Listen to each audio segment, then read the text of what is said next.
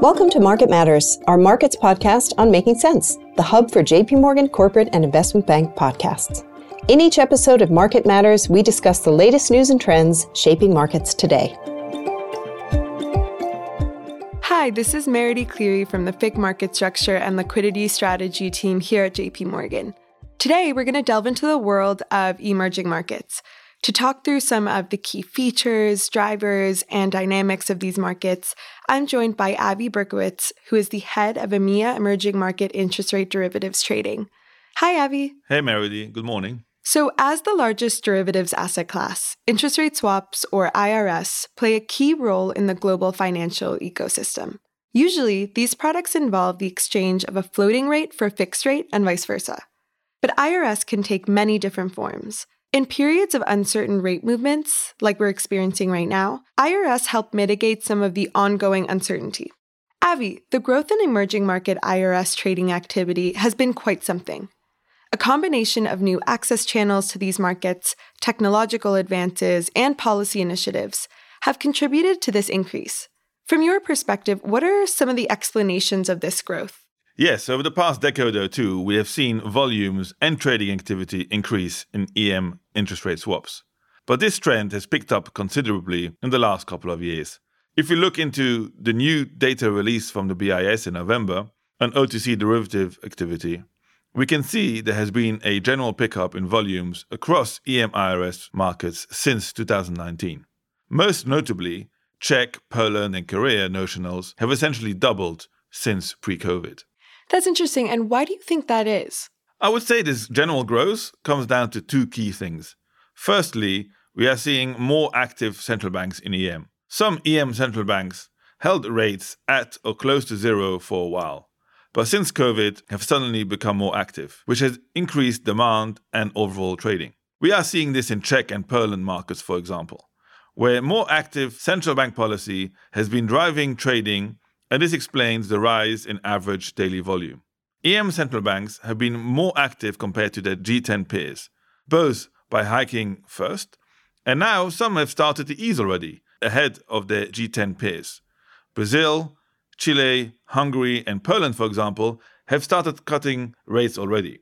This has driven an increase in short-end trading. Most EM traders express their short-end views using FRAs. These are essentially 3-month interest rate swaps. Unlike in euro or dollar, there are no liquid short-dated interest rate futures.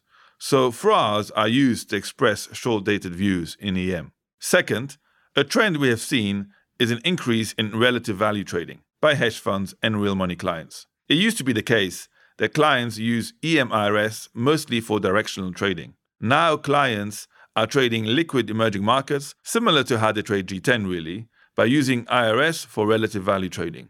And as markets adapt to new technologies, a key market structure trend that we've observed is the electronification of markets. EM IRS trading has also followed this trend. Avi, from your seat, what are some of the factors contributing to this? One of the main drivers of this is that banks are offering more electronic liquidity in EM. Another notable trend is the growth in systematic trading within emerging markets.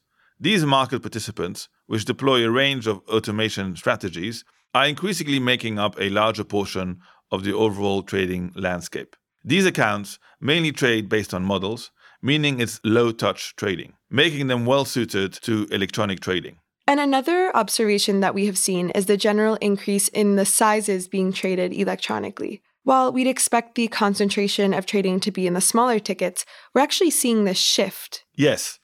Up until recently, I would say the typical average DV01 in E was less than 5K. We are now, however, seeing significantly more being traded in the 5 to 10K DV1 bucket and even 10 to 15K buckets. We expect this trend to continue towards the 20 to 30K bucket. What does that mean? It tells us there's increasingly more comfort and confidence in trading EM IRS electronically. Agreed. And we're also seeing changes in the protocols being used in these markets, right? For sure. We have noticed an increasing demand by clients for RFM, or request for market, where the client asks for a two-way price. This means that clients can trade electronically and do not have to show their trading direction. Another development is that compression trading is being increasingly used in EM IRS.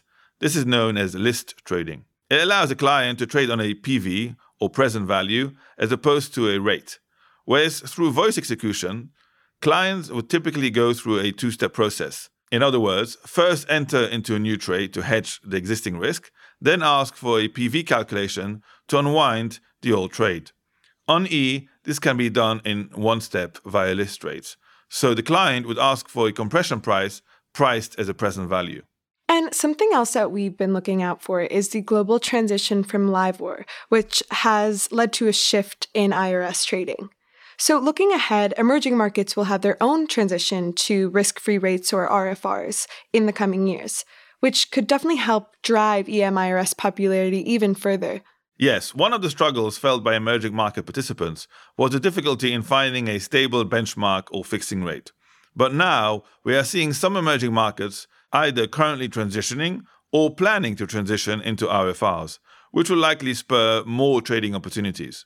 We're already seeing global clearinghouses going live with some new rates, and we expect Mexico and Israel to go live with their new RFR rates next year. For emerging markets that did not have a reliable LIBOR fixing, the move to RFRs can increase trading even further. A good example of this is Turkey. Now, with the Turkish lira overnight reference rate, also called the TLREF, we have seen an increase in client interest to trade Turkey, given a more reliable fixing rate to express interest rate views. Thanks, Avi. There are certainly a number of elements here at play. Thank you so much for your time today. Thank you. Pleasure. To our listeners, please stay tuned for more FICC market structure episodes on Making Sense. We recently released a report for clients on some of these EM IRS dynamics. Should you have any questions, please reach out to your JP Morgan sales representative. Have a great day. Thanks for listening to Market Matters. If you've enjoyed this conversation, we hope you'll review, rate, and subscribe to JP Morgan's Making Sense to stay on top of the latest industry news and trends. Available on Apple Podcasts, Spotify, Google Podcasts, and YouTube. The views expressed in this podcast may not necessarily reflect the views of JP Morgan Chase & Co. and its affiliates, together JP Morgan, and do not constitute research or recommendation advice or an offer or a solicitation to buy or sell any security or financial instrument.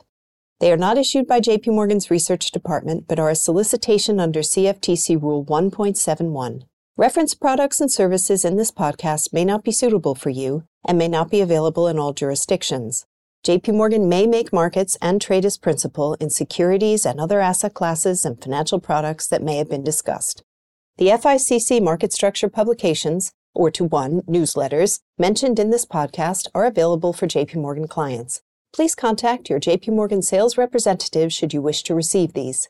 For additional disclaimers and regulatory disclosures, please visit www.jpmorgan.com/disclosures.